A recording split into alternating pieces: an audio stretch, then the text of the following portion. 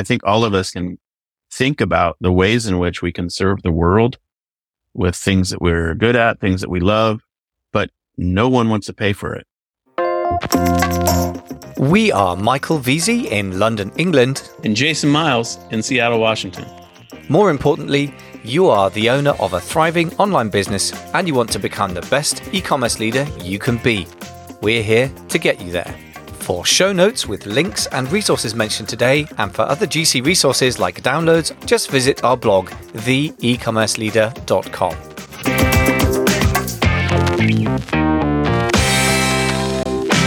Today's sponsor is Eva, the best AI repricer for Amazon profits. Private label sellers are you wasting your cash. Eva reprices your products for you, and the result is up to 50% more profits. Eva serves hundreds of seven-figure sellers in the USA and is now out for British and European sellers as well. For a 15-day free trial, go to amazingfba.com/Eva. That's amazingfba.com/EVA. It's the time of year that people are focused on goals, how they've done during the current year and what they need to change for the year ahead. So we've got a nice two-part couple of episodes, and we're going to dive into the science and art of setting goals and achieving them. Jason, great topic, really top of mind for both of us. I think that we've organically come up with this topic. I think it's very important for a lot of people listening as well. You've got a nice 4-part outline for goal setting. So let's work through that together. Tell us what you got there. Yeah, I love this topic. It is timely. We're recording this on end of November, just before Thanksgiving, and here in the US. And it's always a time where I start to get really sentimental about the year behind and vision oriented about the year ahead. So yeah, I love this topic. I'm glad we're doing this. When we started to broach the subject, I started to think about the writing I had done in my e-commerce power book. The first chapter is all about goal setting. And I have 7 goal setting systems by 7 different gurus. Some are more well-known than others. The one that I like a lot as it relates to actually visualizing the goals or coming up with the goals is the Japanese system, an ancient Japanese system called Ikigai. And it is described in Japanese as your reason for being, how to find your reason for being.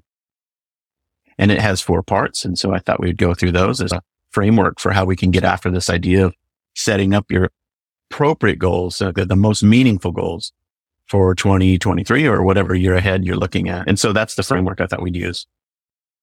Nice. And I think that actually a lot of us get premature practicality, as I've heard it described, which is to say that we worry about how we're going to achieve things without being clear at all about not only what do we want to achieve intellectually, but even like how do we feel about it? And I think that the Ikigai thing involves that, doesn't it? So let's go through that system. So it's a simple 4-part framework, but which is actually quite subtle. So what's the first thing we've got to look at?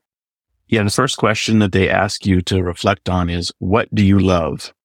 And I always hear gurus say this big debate. Can you make money with what you love? Should you focus on what you should love in terms of goals and business? Should you camp on that, what you love? And in the Ikigai system, it's just one of the 4 questions, but it is the first one, and it's a vital one. What is it that's you're passionate about, that you really deeply resonate with and are excited by? I can tell you that I'm doing this work because right now, the 2023, a year ahead, I want to have different goals than I had for 2022. And I want to reprioritize, and things that I'm passionate about, that I really, really love, I want to prioritize and tee up more. And I know it might sound funny, but I'll just mention a couple of them and where my mind's at with this stuff. One is our charitable endeavors in Zambia and the programs that we're building there. And then another one is gardening. And actually they tie together. Gardening and a focus on sustainability and agriculture, small scale farming. And so those are 2 things that I really am passionate about. It just, they mesmerize my heart, my interests. And I love that stuff. And so for me, that's the answer to the first one. What are your thoughts on this first question? What do you love? It's an interesting debate. I think it's an artificial dichotomy, if that's the right word. So it's an artificial split. Can you just decide on what you love and then focus on that as your money maker? You can. It happens to work for some people. I guess Steven Spielberg, at the age of 17, wanders into the lot wherever it is paramount. And that's it. And that's his thing for the rest of his life. And I know some musicians like that. But most of us have to compromise to some degree. So that's the first thing.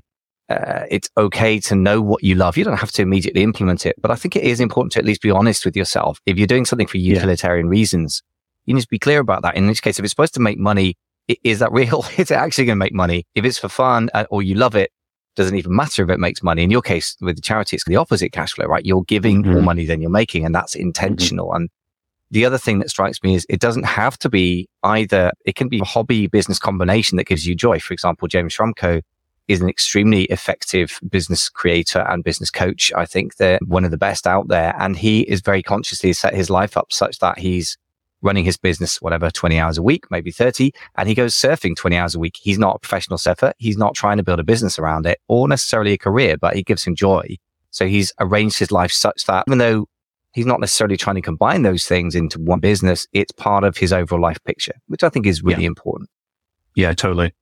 I heard Steve Jobs in a little video clip on YouTube about this specific idea a couple of days ago. And he basically said in it, you have to do the things that you love, or you have to love the things you're working on for the fundamental reason that if you don't, you'll give up and you won't succeed because you won't have the passion for the fire for it in your soul.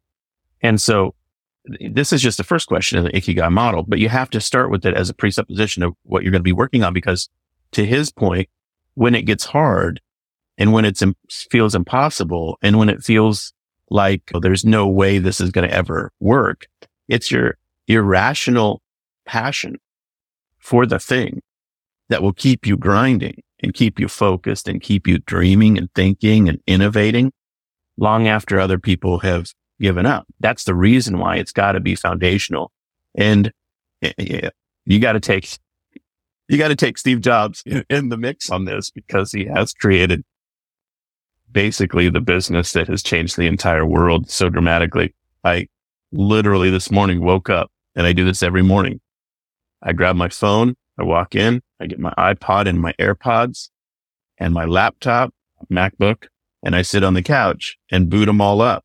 I'm literally in the first 5 minutes of waking up, funded by $3,000 or $5,000 worth of Steve Jobs products. And that's just the reality for many people. So I think his thesis is right. You have to have the love for it, because the irrational passion you bring to it will be what makes you succeed through the hard time. And so what are a couple of things on your list? What, if you want to share anything that you want to share about that you're passionate about?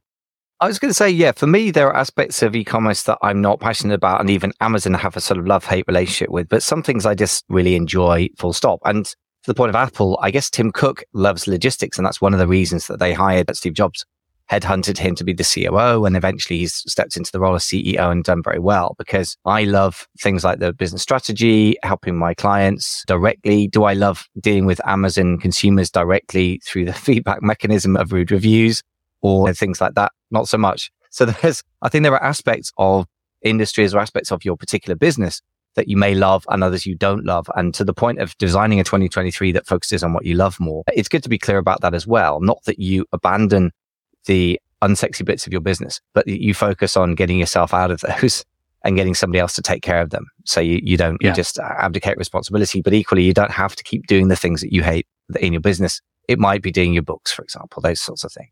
Yeah. So for me, it's going to be about focusing on partnerships in terms of actual business building rather than just doing stuff on my own. I'm done with that. It's too lonely. I like working with other people that complement me, particularly if they're great at product and production. That's not my passion or my forte. And I found one person that I'm in discussion with to potentially do some really exciting things there. And then the other thing is to just really help business owners to expand their business. And for me, what floats my boat is weird stuff that other people find horrible, like financial planning and getting more financially literate. For me, I'm just really excited about that because I'm a massive nerd. So those are the things that I'm really looking forward to doing in 2023 myself. Nice. I love it.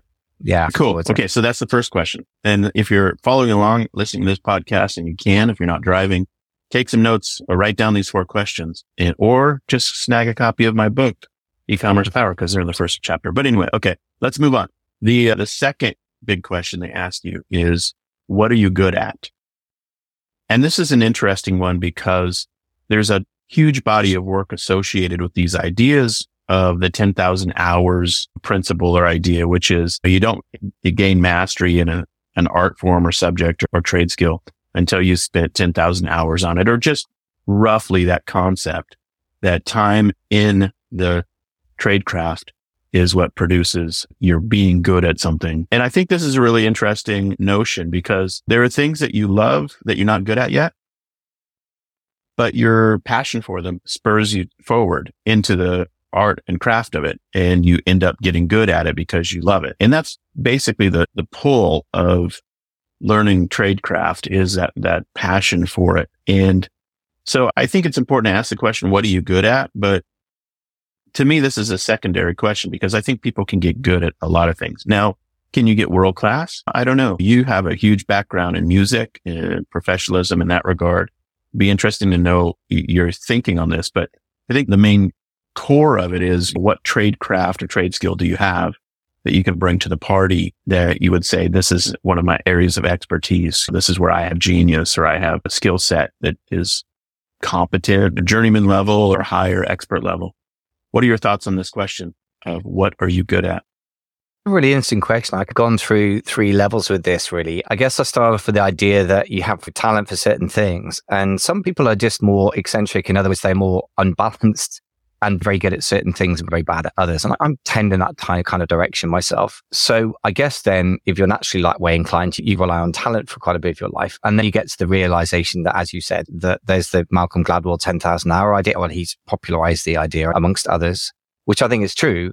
But then I've come to a third position now, which is combining the two. If you're going to spend 10,000 hours on something, why not spend it on something you were pretty naturally good at anyway? And then you can get seriously good at it. And that's what I'm trying to do for myself.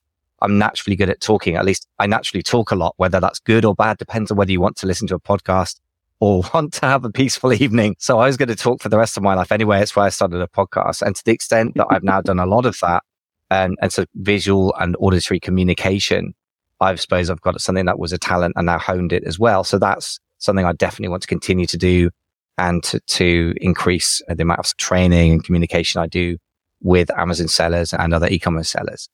So I guess I would say in the end, passion is great, but why not put passion and talent and then put a load of hours on top? And then you're really looking at producing something really world class, I think, in the end. Yeah, totally. I totally agree. If you've got a little advantage, you lean into it. And that's really the core thesis behind the Malcolm Gladwell book, Outliers, where he debunks the idea, but he doesn't actually debunk the idea. He just explains why, for example, most of the NHL hockey players are born in January, February, or March in the calendar year. He explains why that excellence occurs in sort of an intriguing way. And that's because people who have a little bit of a head start, frequently, when they lean into it, it gets amplified in really dramatic ways. So you might not feel like you're good at something, but if you're a slightly better version of the technician than everyone else and you lean into it, the amplification effect, and this is particularly true on internet work, the amplification effect kicks in and expounds or magnifies your lead. This happened to me when I was passionate about blogging, and I was interested in how Pinterest was working as a marketing tool for us. So I started the blog marketing on Pinterest.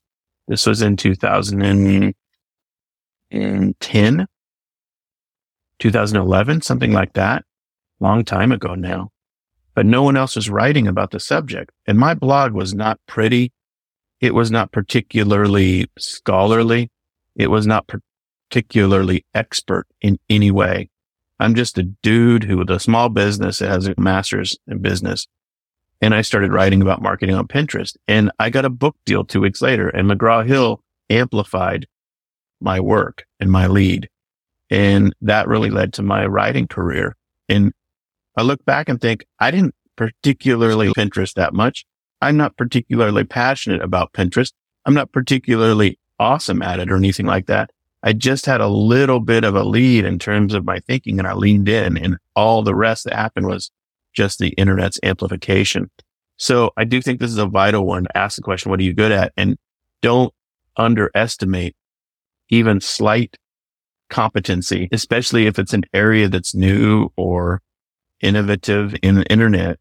A small little lead can really dramatically unfold to massive success and outcome. So don't underestimate the little things that you're good at, especially if you combine it with what you love. I guess the sort of flip side of that, which is that a slightly more depressing, but something to think about, which is if somebody else has got a massive head start in an area and they're also talented and by now probably well funded, if you're talking about business backed situation, then it's probably not a fight you want to be picking.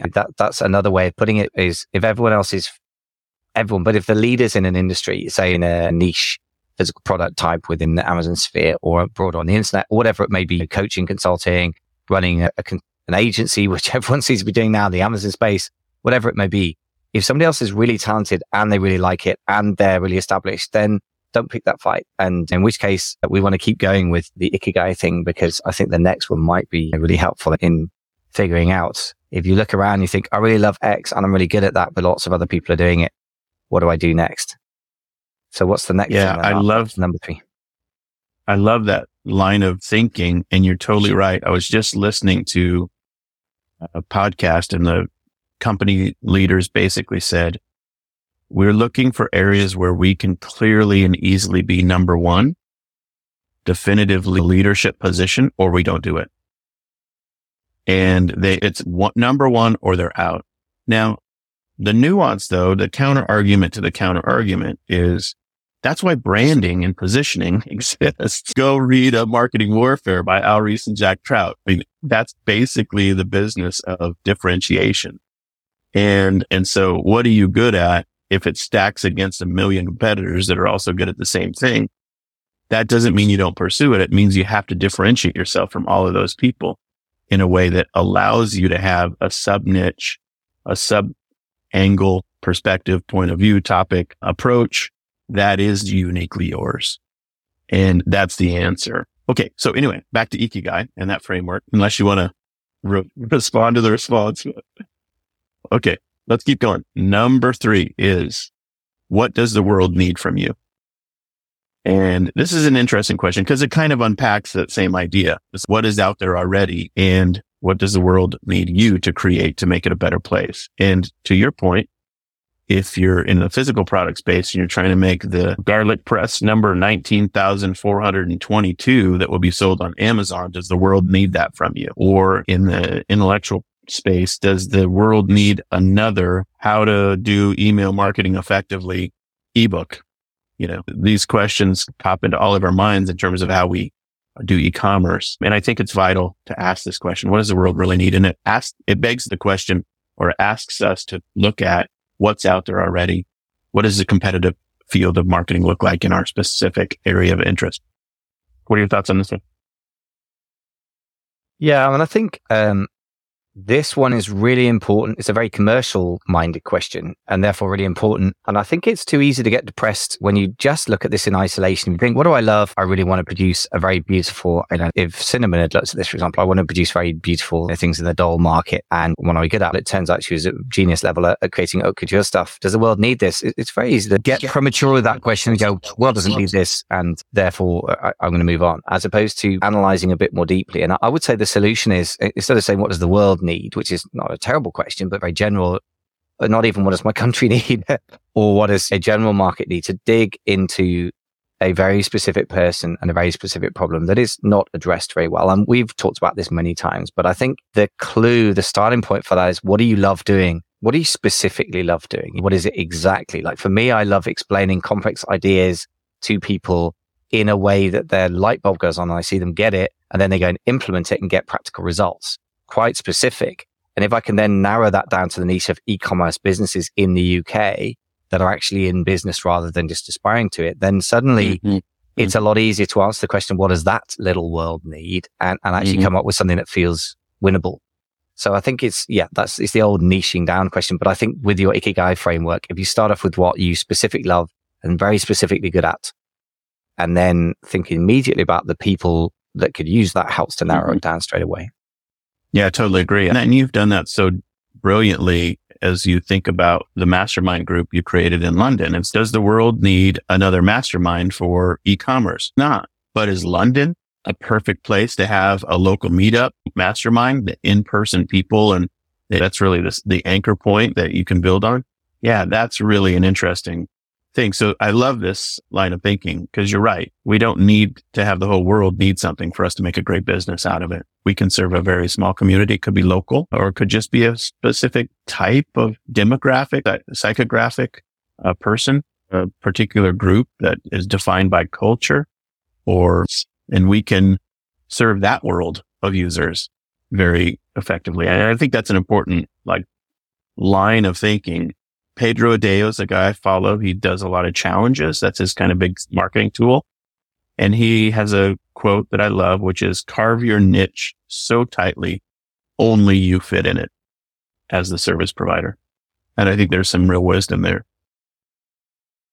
I like that. Carve your niche so tightly, only you fit in it. That's really good. The flip side of that is to think the Seth Godin quote around this is something like, I can't remember the exact way he puts it, but as usual, he's so deft with words, which is his genius, that really from the market's perspective, that in their world, meaning that for somebody who sells on Amazon and lives in London or lives in the UK and sees London as a business center, which it naturally is for Europe, I guess, still, even post-Brexit, then in that world, do I figure largely, am I really solving the biggest problem they have, which is often the isolation? And so within that person's world view, you can still take up the world, if you like, but for a very specific person. I'm not putting it very well, but in other words, so in the customer, your ideal consumer's mind, you are big, even though in the wider world, you're tiny as big, if that makes sense. Which is the flip side of that very wise advice, carve your niche so tightly that only you fit. That's brilliant. I like that a lot. So that's the kind of business focused version of it. The Seth Godin thing is like the consumer's experience of it. Brilliant. Like that stuff a lot. So the fourth question is a really very commercial question, isn't it? So what's the fourth question? Yeah, the fourth one is, what can you get paid for? And this question is a great one because I think all of us can think about the ways in which we can serve the world with things that we're good at, things that we love, but no one wants to pay for it. And there are just things out there in the universe that have become demonetized.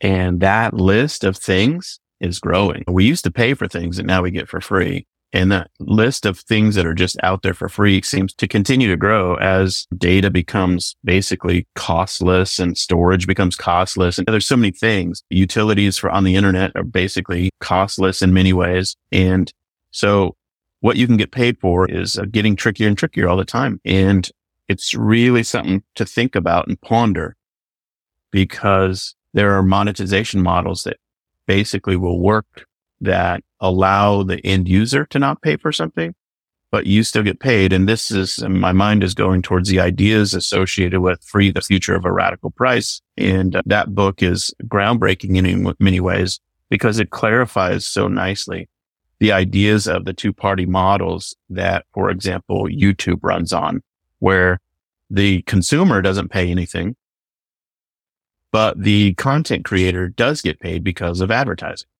And there are people who set up YouTube channels 10 years ago, 15 years ago, and have invested in them very faithfully with little tiny ideas that have just over time blown, and the consumers never paid for any of that. It's all paid for by this advertising model that Google has geniusly constructed inside of YouTube.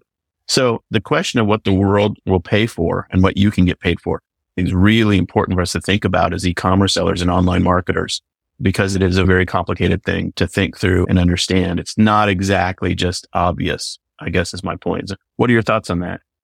Yeah, I think you're absolutely right. I think it's really important to think through the monetization model and to be aware also, if you're on a platform, what the monetization model of the platform is or what it evolves into. If you start off being on Amazon, it was a first party seller only, as in Amazon bought stuff from other people, paid for that stock, or in some way, maybe on very good credit terms, but they paid for the stock at some point and then they sold it. And then the whole third party marketplace blew up. And then they are now basically a marketplace with a little bit of the first party sort of anchor.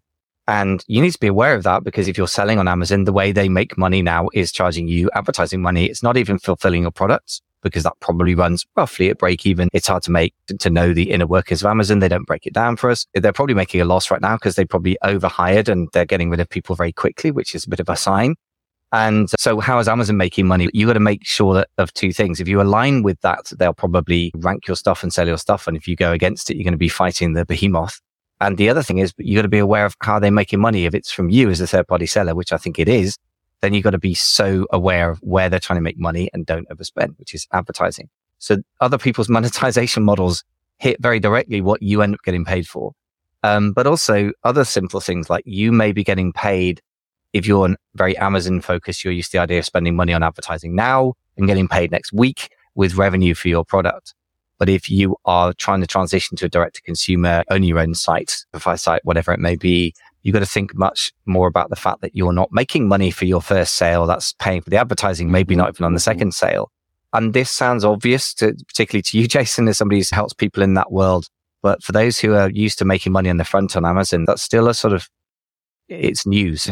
And you've got to think about that monetization model, meaning, well, just how do you make revenue, but how do you actually make profit? And that takes a lot more thought sometimes than people give it, really look into it for, I think.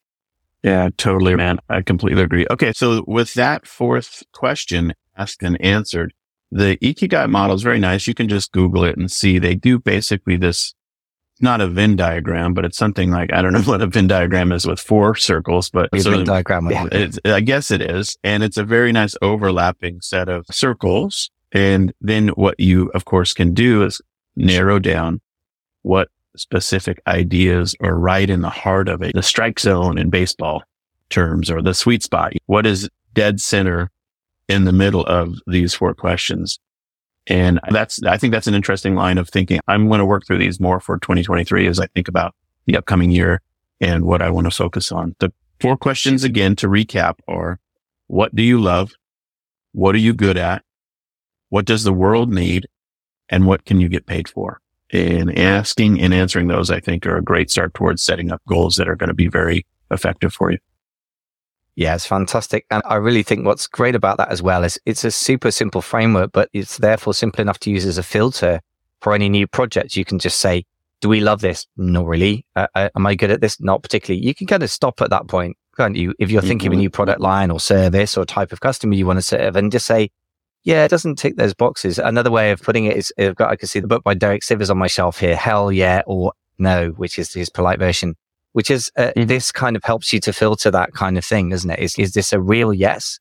Which is a slightly different question, but it's really related, isn't it? If it doesn't tick all these boxes, then it's not going to be a real winner. It's not going to be joyous. It's probably not going to make money. So don't bother.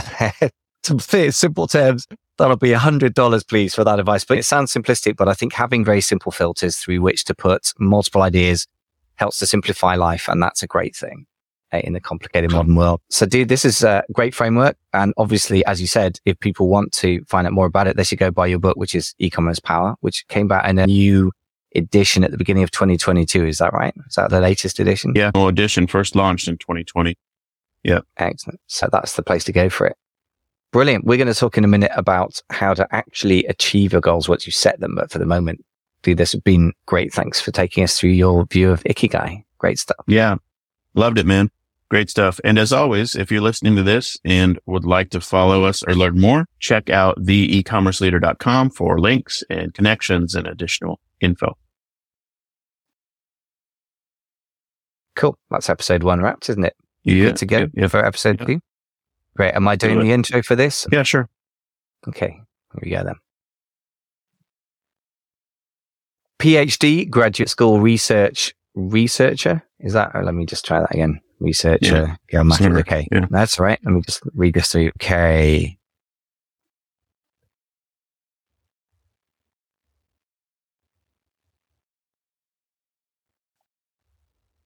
Okay. Let me try again.